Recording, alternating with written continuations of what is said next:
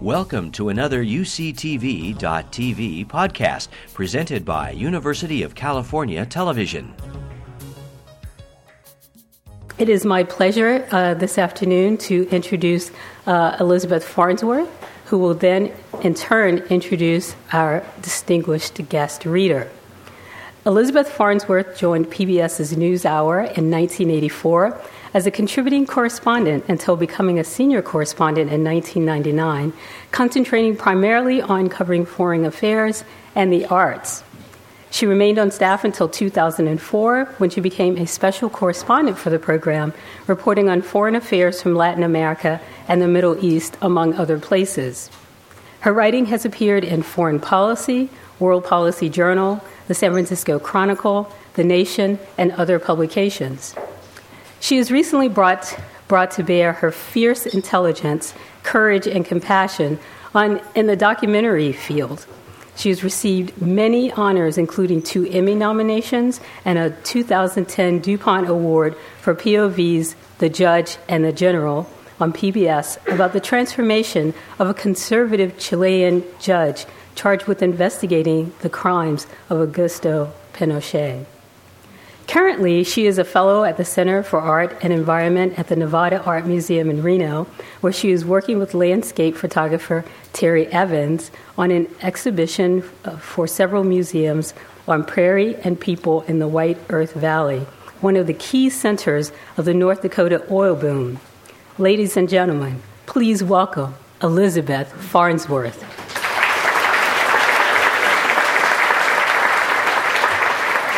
Thank you, Giovanni. I'm honored to introduce Robert Hass in this magnificent setting, and especially to you, poetry lovers. I recognize that many of you know Bob as a friend, colleague, professor, and are familiar with his work. And perhaps you will agree with me when I say he has what Czeslaw Milosz called in another context, quote, a gift, a grace to spite the force of gravity. The phrase jumped out at me because it so closely describes my understanding of Bob and his work and his life, his joy which spites the dread and the bitter ghosts he writes about so well. The image that kept coming to mind as I thought about Bob was the French high-wire artist Philippe Petit as he walked between the twin towers of the World Trade Center in 1974. You may have seen Man on Wire, the great film about that act of blissful courage. If so, you saw Petit's astounding joy above the abyss.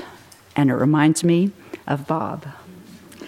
I first met him in 1995 in Iowa City, where he and his wife, poet Brenda Hillman, were teaching for a semester at the Writers' Workshop. He had just been appointed poet laureate, and I was doing a profile for the NewsHour. He asked me and my crew to come out on a deck. It was a temporary place that they lived in. It was a beautiful woods, kind of a ravine with the woods, and Bob was smiling conspiratorially, and he picked up this little plastic basin and pointed to muddy paw prints in the bottom and said, raccoons, they use it for a hot tub at night.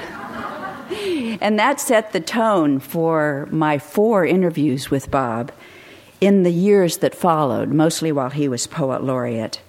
He lobbied heavily for his art, very effectively, and he played an important role in launching the NewsHour's coverage of poetry as news. As far as I know, we're the only national news program to cover poetry in this way, and Bob helped make that happen.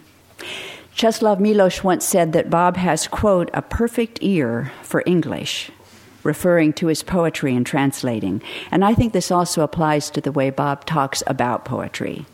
In an interview in 2008, when he won the Pulitzer Prize and a National Book Award for his collection Time and Materials, my colleague at the NewsHour, Jeff Brown, asked a question about Bob's poem, The Problem of Describing Trees. What is the burden on you, Jeff asked, that you must come up with a way of describing the world? In answering, Bob first remembered Milosz and said, quote, he'd lost so much he felt like everything he didn't get down, if he didn't get it down, then nothingness won. If art doesn't preserve our memory of the gift of life on earth, we've lost, and I also have that feeling, that one of the things poetry can do is say, I was here, I was alive. Here's what it's like for me to be alive, end quote. And I think this explains Bob's enormous ambition for his art and also his many achievements, not only the Pulitzer Prize and the National Book Award, but the National Book Critics Award for Criticism, the MacArthur Genius Award, and many others. As you all know, he's a beloved professor at this university. He's also a poet, essayist, translator, and editor, and news flash. Just a few hours ago, we learned that Tomas Tranströmer won this year's Nobel Prize for Literature, and Bob edited a collection of his works published in 1987. Today, we get to hear about Bob's work with the incomparable Czesław Miłosz, and it's my great honor to present Robert Hass.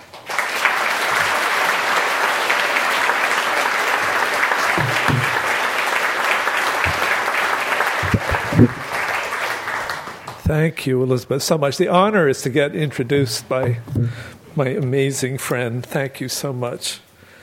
Tomas Tranströmer won the Nobel Prize. We were told this morning. This occasion is to remember the 30 years that Czesław Miłosz was among us. But let me say a word about Tomas this morning. I have a story to tell about him. 15 years ago, he had a stroke. Tomas did not live in Stockholm, where Swedish writers mostly live. He made his living as I think the Swedish term is a behavioral psychologist, but it meant he was basically a psychotherapist and a counselor for troubled adolescents in a working-class city northwest of Stockholm for most of his adult life. His wife was a nurse, so they lived in the world in a very real way. Tomas was, even 25 years ago when I edited a book of his poems, probably the most loved living poet among poets of the world. When I was in Shanghai recently, I met brilliant young poet Xi Xuan, who's coming here. I said, "Who are you reading? Who are the Chinese poets reading?" And he said, "Tranströmer." So anyway, he's amazing, and you should hunt up his work. 15 years ago, he had a terrible stroke. He was a very vigorous man, and he was completely paralyzed. His wife was told by the doctors in their hospital on his right side. And Monica, his wife, got into her Volvo and drove to Stockholm while he was in the hospital and bought all the piano music for one hand and put it on their piano. And when Tomas got home, said, "Get to work." And 2 years ago, his publisher published a CD of Tomas reading his poems and also playing some Debussy and Schubert for one hand, which you get by going to the website for Bonners, Bonniers. I was trying to think of one short thing to read to give you a sense of him. His poetry is drenched in the Swedish weathers. And his family had a summer house on an island in the Swedish archipelago in which there is a medieval church. And an image at the center of his poetry that's remarkably like the images in Polish poetry and in Czesław's poetry is of the baptismal font in this church. This is a poem written in the 1980s. In the half-dark corner of a Gotland church, in the mildewed daylight, stands a sandstone baptismal font, 12th century. The stonecutter's name still there, shining like a row of teeth in a mass grave, Häggvalder. The name still there, and his scenes here and on the sides of other vessels, crowded with people, figures on their way out of the stone, the eyes kernel of good and evil bursting there, Herod at the table, the roasted cock flying up and crowing, Christus natus est, the servant executed, close by the child born under clumps of faces, as worthy and helpless as young monkeys. And the fleeing steps of the pious drumming over the dragon scales of sewer mouths. The scenes even stronger in memory than when you stand in front of them. strongest when the font spins like a slow tumbling carousel in the memory. Nowhere the lee side, everywhere risk. As it was, as it is. Only inside there is peace, in the water of the vessel that no one sees. But on the outer walls the struggle rages, and peace can come drop by drop, perhaps at night when we don't know anything, or when we're taped to a drip in a hospital ward. Get a sense of, no kidding, he's an amazing poet. 35, one other. To get this other side of him, his love of music and his way of talking about and thinking about his art, is a poem called Schubertiana, which I won't bother. Allegro. After a black day, I play Haydn and feel a little warmth in my hands. The keys are ready. Kind hammers fall. The sound is spirited, green, and full of silence.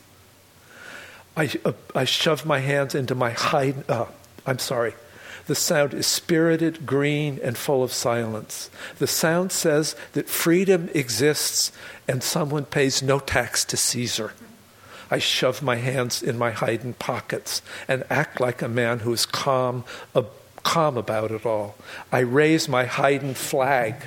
The signal is, we do not surrender but want peace.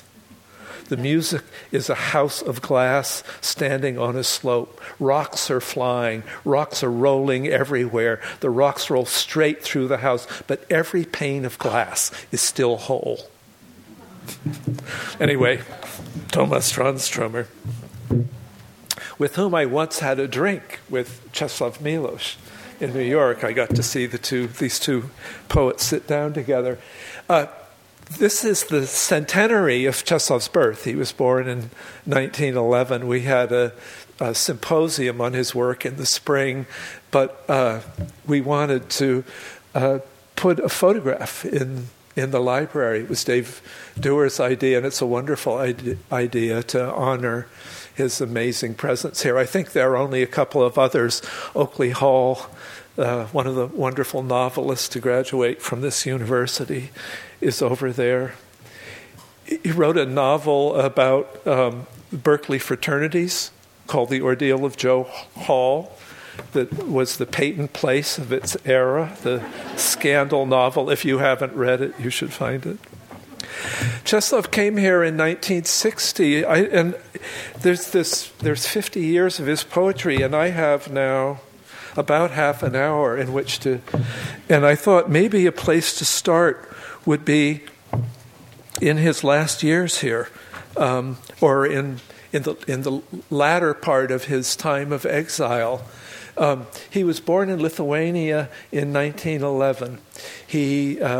Lithuania was part of the Russian Empire. His dad was an engineer in the Russian army, but it was Polish-speaking. The gentry owned the farms. Lithuanians were the peasants. It was very like the relation between Ireland and England.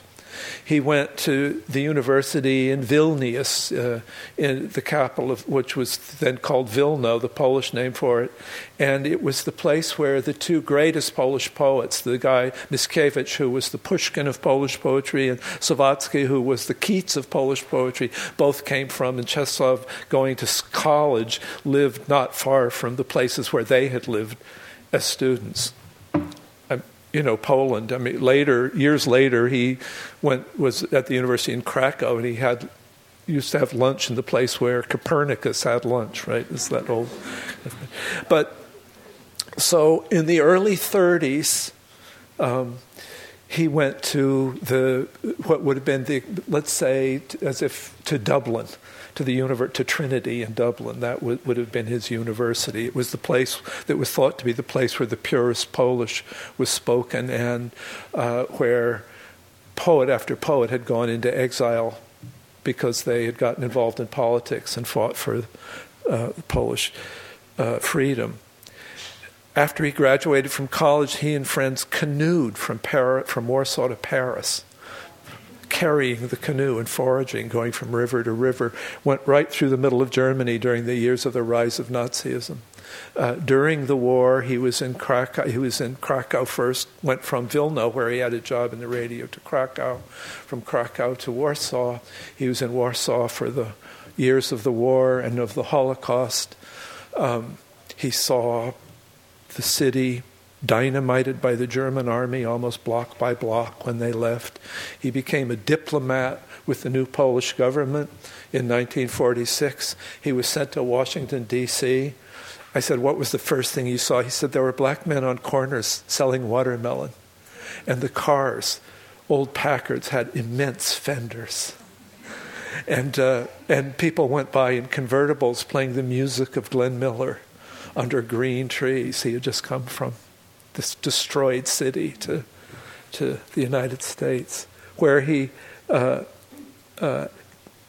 himself American literature by translating the poems in the Partisan Review and the Kenyon Review, the literary journals of that time, and sending them back to his keepers, who had to decide what the political significance of Wallace Stevens' poems about pears was to the Cold War. In 1950, by 1950, he felt like he could no longer function in that system, and he also heard that he was on the verge of being arrested. He went to Paris, where there was a Polish émigré journal, and he published in it a one-page essay called Nay, No, saying, I can no longer do this, and he defected and gave up his language. And for 10 years, he survived as a freelance writer as best he could in Poland. There are legendary stories. Jan Hersch, a Polish philosopher who was teaching at the Sorbonne, was helping him, and he was broke. His family was in Connecticut. He had no passport. He couldn't get there. He had no money. She showed him in the newspaper that there was a annual contest. The French gave 5,000 francs to the best foreign novel. She said, write a novel. He wrote a novel, State of Siege, in the morning. She translated into French in the afternoons. And 9 months later, he won the prize and was able to bring his family to later years, I heard him, I quote this in a poem, someone asked him what he thought of Flannery O'Connor, and he said, I don't agree with the novel. So he wrote 2 of them, but he didn't think much of them. He was persona non grata, mostly in France. His only friend among the writers was the only anti-Stalinist among them was Albert Camus. And there is a story that he and Camus wandered into, and Lucien Goldman, the literary critic, were walking one night and wandered into a theater on the West Bank and saw the second performance, left bank saw the second performance of Waiting for Godot, and stayed up all night talking about the meaning of it. Lucien Goldman was horrified by it. He thought it was nihilist. He said, this leads straight to the death camps. And they argued all night. What company to have been in, right? Would have been great. But he was shut out. Pablo Neruda was his friend. Neruda was the diplomat from Chile. I'm talking too much and not reading enough poetry, but this life of this man when he arrived here. Neruda was the Chilean cultural attaché in France, and he and Česlov were friends, and they had translated each other poetry. And when Česlov defected, the French Communist Party newspaper appointed Neruda to write the denunciation of Miloš, which he did. And Miloš wrote The Captive Mind, one of the most important books about literature and politics in the 20th century, as a response to Neruda. And it's an amazing book. If you're going to read his prose, that's a place to begin. But French literary culture was progressive leftist, but Stalinist, and Česlov was shut out, and really had no place to turn, and was offered a job at this university on the other side of the world, and arrived here in 1960 to become a professor of Polish literature, and lived here more or less incognito, though poets began to hear about him for 20 years. until suddenly, apparently out of nowhere, he won the Nobel Prize for Literature and became world famous, and for the next 10 years taught here off and on, and gradually, as the Polish communist government collapsed, and then as the Soviet Union collapsed, he was able to return to his own world, and he died in Krakow 7 years ago now. But he lived among us writing poems that no one could read in his own country about the sun going down over the Golden Gate Bridge for 25 or 30 years. And at one point, when he was feeling quite lost, like he'd gone into exile and he'd written his poems and no one was publishing. They were being published, but no one was reading them, and that out of a kind of vanity, he lost the bet and cut himself off from his own people. And he came into this library and discovered in the map room, which was then around the corner here, the German artillery maps of the county in Lithuania where he spent his childhood. And he could get them out and find his grandparents' house and find the path down to the river and find the place where he got the first glimpse of his aunt in her elaborate white underwear changing to go swimming in the river. And around that time he started writing a set of poems called The Separate Notebooks.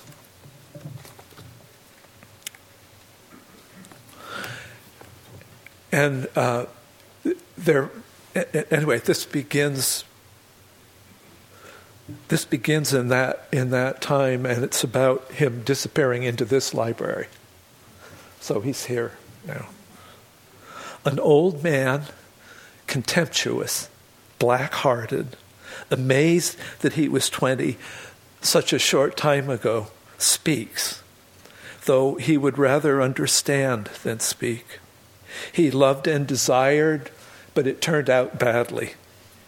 He pursued and almost captured, but the world was faster than he was, and now he sees the illusion. In his dreams, he is running through a dark garden. His grandfather is there, but the pear tree is not where it should be, and the little gate opens to a breaking wave. Let me do that again. It's an amazing bit of writing. In his dreams, he is running through a dark garden. His grandfather is there, but the pear tree is not where it should be, and the little gate opens to a breaking wave. Everybody have that dream in some form? Inexorable earth, irrevocable law, the light unyielding. Now he climbs the marble stairs of Doe Library, and the blossoming orange trees are fragrant, and he hears for a while the coo of birds, and the heavy doors are already closing, behind which he will stay for a very long time in air that does not know winter or spring, in a fluorescence without mornings and without sunsets. The coffers of the ceiling imitate a forest vault.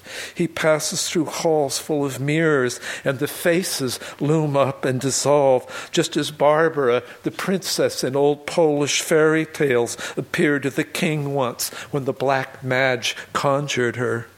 And all around him, the voices are intoning, so many he could listen for centuries, because he wanted once to understand his poor life.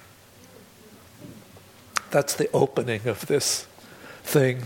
I have to tell you, the story of it for me is, I was aware of Czeslav's presence here for a long time. I was completely intimidated about approaching him, and then eventually I did, and we fell into conversation, and I asked him about poems I was curious about. One was a very great, famous, but untranslated poem, famous in the little world of when I would come into this library and read journals like World Literature Today, where there would be articles on subjects like, I remember reading an essay on objects, inanimate objects in the poetry of World War II.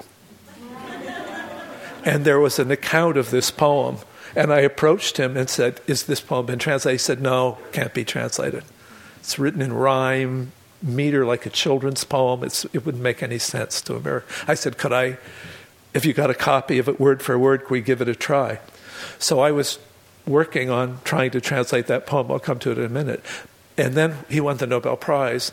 And my friend Renata Gorczynski, who was the chain-smoking former jazz DJ for a Warsaw radio station, who had jumped ship at a broadcasting conference at Stony Brook and taken a job as the cultural editor of a Polish language newspaper in New York, showed up out here to help Czesław sort the huge piles of mail he was receiving.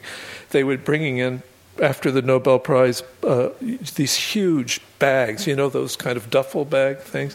Every kid in his first grade class, second grade class, was writing him a letter, and he was overwhelmed. And Renata came and immediately put on Dave Brubeck records. That was her idea of America in the 1950s growing up, and got out Pall Malls Unfiltered and started smoking. And I said to her, I've been looking for someone who can help me understand these poems by Miłosz. And she said, what poems? And I said, well, The World. You know this poem? She said, oh, yeah, I know The World. But do you know what this guy is writing now? And I said, no, I have no idea. And she said, well, it's amazing. Listen. An old man, I would say contemptuous, is that English? With a black heart. And she started reading this poem to me. Next bit of it. Lithuania is like Maine. It's a country of sandy, shallow soils and pine trees and hardwood forests and lakes. If you arrive, if your first view of California was like Vacaville, Sacramento River among barren hills, tawny, and spurts of shallow wind from the bay, and on the bridges my tires drum out a meter. Ships, black animals among the islands, gray winter on the waters and the sky. If they could be called in from their far-off Aprils and countries, would I know how to tell them what is the worst yet true, the wisdom not for them that has yet come to me? Trying to think about that world here. I'm skipping now. This poem is organized into separate pages. That was page 10. This is page 13. I did not choose California. It was given to me. What has the wet north to say to this scorched emptiness? I had trouble with this at first, being a local patriot, right? California, a scorched emptiness. What can the wet north say to this scorched emptiness? Grayish clay, dried up creek beds, hills the color of straw, and the rocks assembled like Jurassic reptiles. For me, this is the spirit of the place, and the fog from the ocean creeping over it all, incubating the green and the arroyos and the prickly oaks and the thistles. Where is it written that we deserve the earth for a bride, that we plunge in her deep, clear waters and swim, carried by her generous currents? Page 18. Lovers walk in the morning on a path above a village. They look down into the valley, dazzled by themselves and by their part in the earth of the living. Brook water below, green meadows, and on the opposite slope, a forest rises up steeply, tears up steeply. They go where a black woodpecker flickers among the firs and the scent of new clover rises from the edge of a gorge. And now they have found a footbridge among the trees, a real bridge with a handrail that leads somewhere on the other side. And when they walk down, they see in a frame of pines the roofs of 2 towers, green copper glistening, and they hear the thin voice of a little bell, that cloister, small cars high above it on the road, and in the sun the echo and then silence. As the beginning of a revelation, what kind they don't know, because it will never advance beyond its beginning. Some memory of a walk with somebody he's falling in love with back in that green world. And then the memory of a genuinely crazy person. following a visit to eastern Oregon. The earth in its nakedness of hard lava carved by riverbeds, the vast earth void from before the vegetation. And the rivers they came to, called by adventurers Columbia, rolls down her waters, a cold and liquid lava as gray as if there were no sky nor clouds above. Nothing here except the winds of the planet raising dust from the eroded rock. And after 100 miles, they reach the building on a plateau. And when they enter it, an old dream of a volcanic desert comes true. For this is a museum, preserving the embroideries of princesses, the cradle of a crown prince, photographs of the cousins and nieces of a forgotten dynasty. The wind beats loudly against the brass door while the parquet squeaks under portraits of Tsar Nicholas and of the Romanian Queen Maria. What madman chose this place to dispose the souvenirs of his adoration, lilac-colored scarves and dresses in crêpe de chine? From the eternal bitterness of the lost fleshliness of lovely girls traveling with their families to Biarritz for the waters, for the degradation of touches and whispers by the muttering of strewn pumice and basalt gravel, until even regret wears thin and a deaf-dumb abstract emptiness remains. This museum is not a dream. It's an actual place. What follows is a brief prose account of it. I won't read all of it. His name was Sam Hill, and he was a millionaire. And on windy heights where the Columbia River flowing down out of the Rocky Mountains has carved canyons for itself in volcanic layers from the time of the Pliocene, and where a little later men traced a border between central Washington and central Oregon, he started to build an edifice in 1914 which was to serve as a museum honoring his friend Maria of Romania, a beauty on the throne, eldest daughter of the Duke of Edinburgh and Saxe-Coburg-Gotha, and of the great Princess of Russia, Mary, thus cousin to both King George and Tsar Nicholas II, was 18 when, in 1891, she married Prince Ferdinand Hohenzollern-Sigmaringen, whose daughter loaned Rilke the castle for the Duino elegies.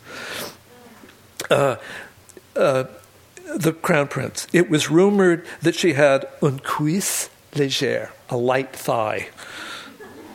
Whatever the truth was, Sam Hill named this building Mary Hill, uniting her name to his, and the inauguration of the museum in 1926 took place with the active participation of the royal guest. Page 24. If not now, when? Here is the Phoenix airport. I see the cones of volcanic mountains, and I think of all I have not said about the words to suffer and sufferance, and how one can bear a lot by training anger until it gets tired and gives up. Here is the island of Kauai, an emerald set among white clouds, warm wind in the palm leaves, and I think of snow in my distant province where things happen that belong to another inconceivable life. The bright side of the planet moves toward darkness, and the cities are falling asleep, each in its hour. And for me, now and then, it is too much. There is too much world. And then a voice comes up, which I take to be the voice of a lover speaking to him, former lover. You talk, but after your talk, everything else remains. All the rest, after your talk, poets, philosophers, contrivers of romances, everything else, all the rest, deduced inside the flesh, which lives and knows, and not just what is permitted. I am a woman held fast now in the great silence. Not all creatures have your need for words. Birds you killed. Fish you tossed into your net. In what words will they find rest? And in what heaven? You received gifts from me. They were accepted. But you don't understand how to think about the dead. The scent of winter apples, of hoarfrost, and of linen. They are nothing but gifts on this poor, poor earth.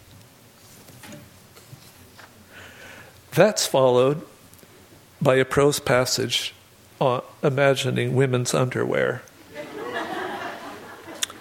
And he has a poem in which he says that one of the Bruegels died of a heart attack while sticking his head through his legs to figure out how to draw his ass. I don't know if this is true, but it appeals to me to think that in this poem, Česlav is trying to imagine what it's like to have a vagina, which is part of a dark academy. Assembled are instructresses in corsets, grammarians of petticoats, poets of unmentionables with lace.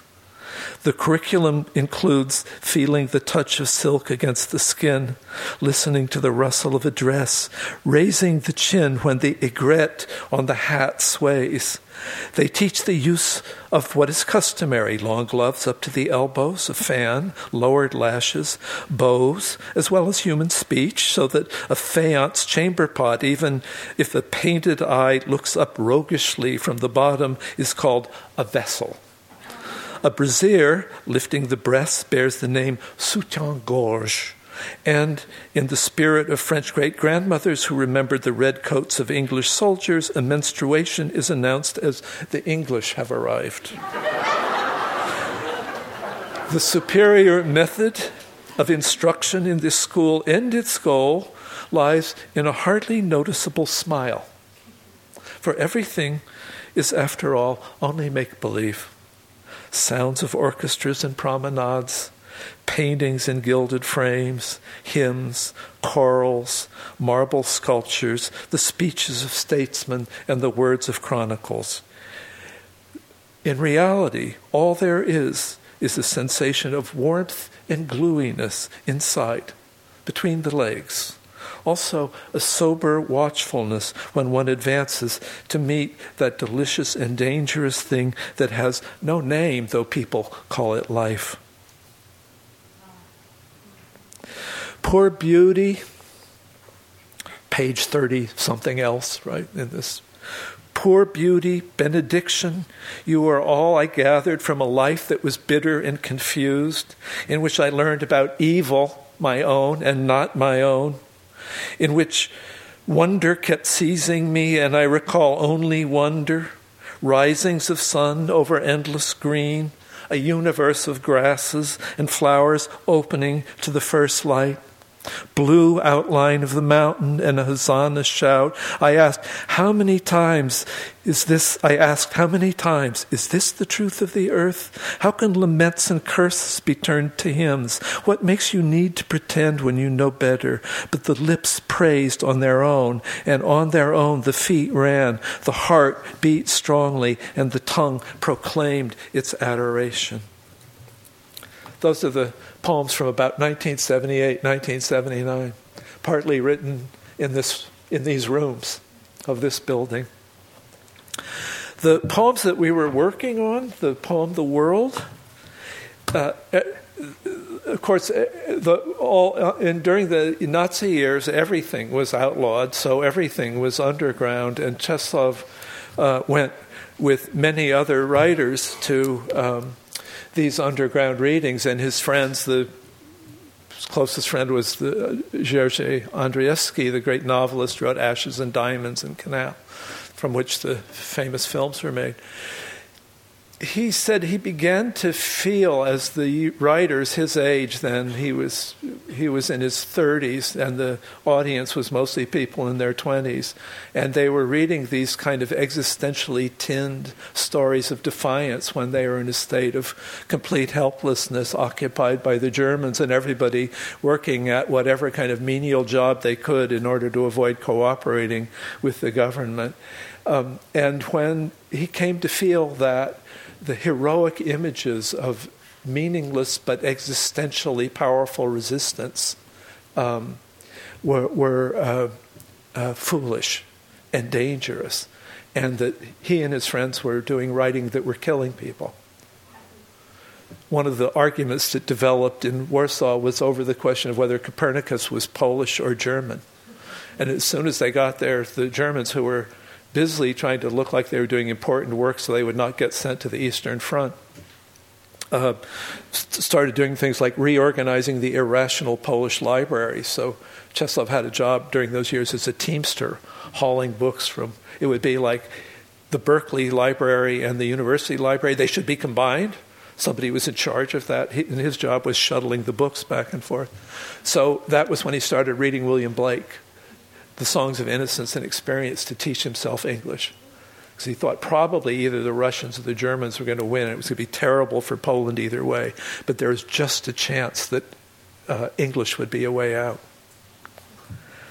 And he started writing a poem called The World, which was read in one of these underground readings and astonished people because in the opening poem, kids are coming home from school, and the poem describes what's in their wooden pencil boxes.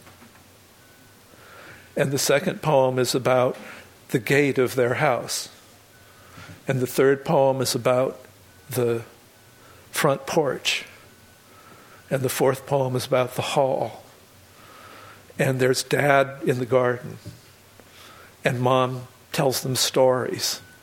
And it turns out to be this strange act of metaphysical defiance in the form of poems of an imaginarily simple world. And in it, there's a story apparently told by the mother, and it's called Parable of a Poppy Seed. And it's written in a meter like a child's meter. And I think the literal goes something like, on a seed of poppy is a tiny house. Inside it are people and a cat. Outside in the yard, a dog who doesn't know he lives in a poppy seed barks at the moon and then quiets down. And so he said, language like a nursery rhyme. So I tried this on him. On a seed of poppy is a tiny house. Inside it are people, a cat, and a mouse. Outside in the yard, a dog barks at the moon, and then in his one world, he sleeps until noon. And I showed it to Czesław, and he took off his glasses and said, "Mouse? There is no mouse in my poem."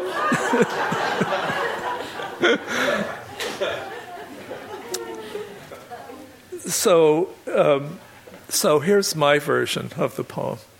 On the seed of poppy is a tiny house. Inside it are people, a cat, and a mouse. Outside in the yard, a dog barks at the moon, and then in his one world, he sleeps until noon. The earth is a seed and nothing more, and that seed's a garden, planet, and that seed's a star. And even if there were 100,000, each would contain a house and a garden, all in a poppy head. They grow taller than hay. The children run through, and the poppy plants sway. And in the night, when the moon is aloft, you hear the dogs barking, first loudly, then soft. So he said, is it not obvious that poppy is taller than hay? It's, Czesław, I need a rhyme, I need a rhyme. I need to end, and we've just begun this extraordinarily. Anyway, I wanted you to have these poems from this moment. This is from the book called Separate Notebooks. Maybe two more.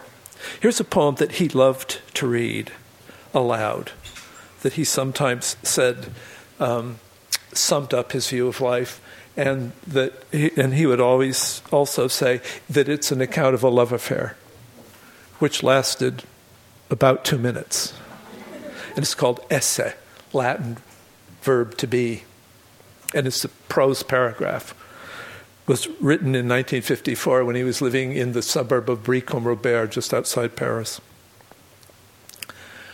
I looked at her face dumbfounded.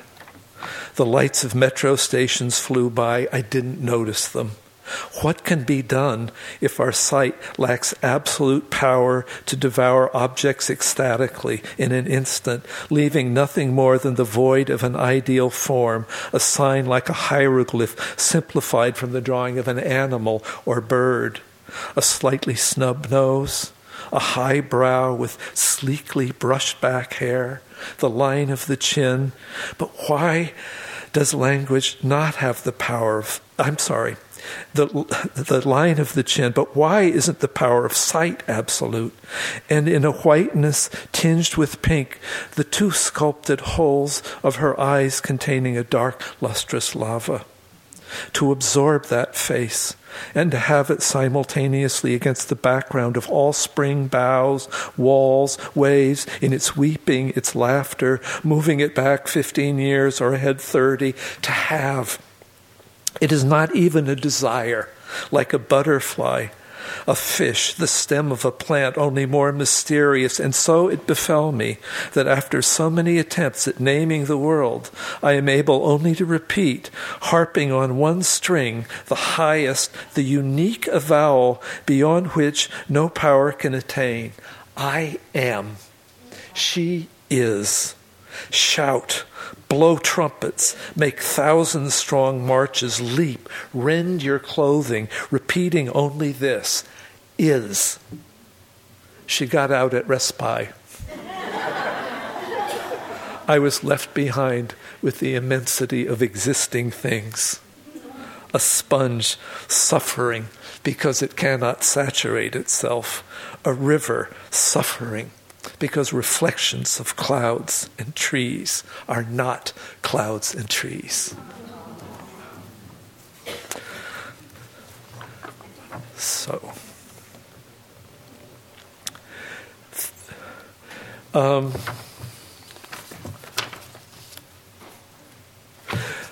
there are two magic. Let's do this one.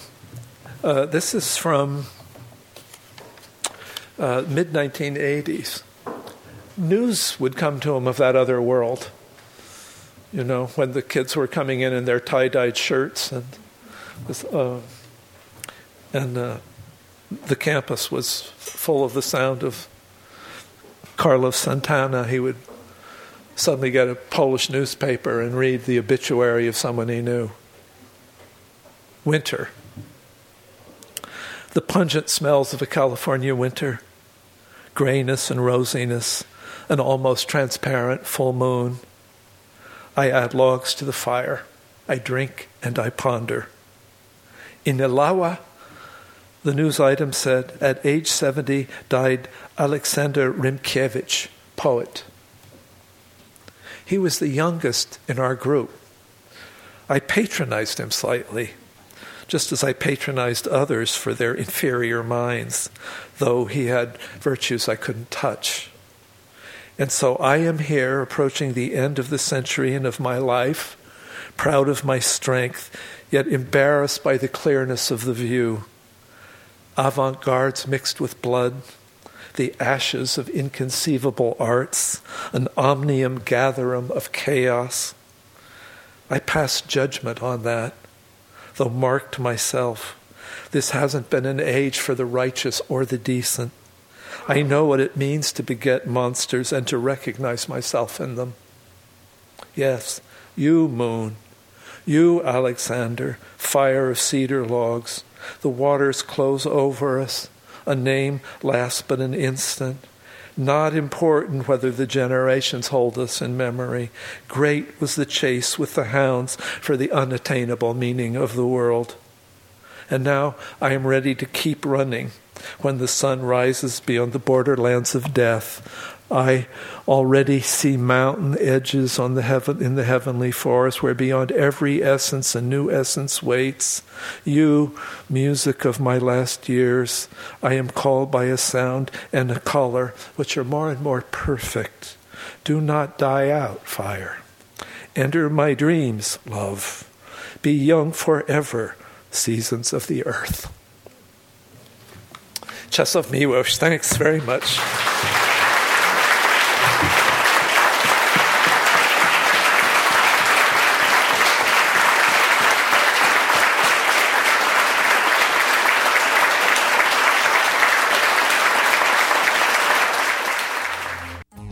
You've been listening to a podcast by University of California Television.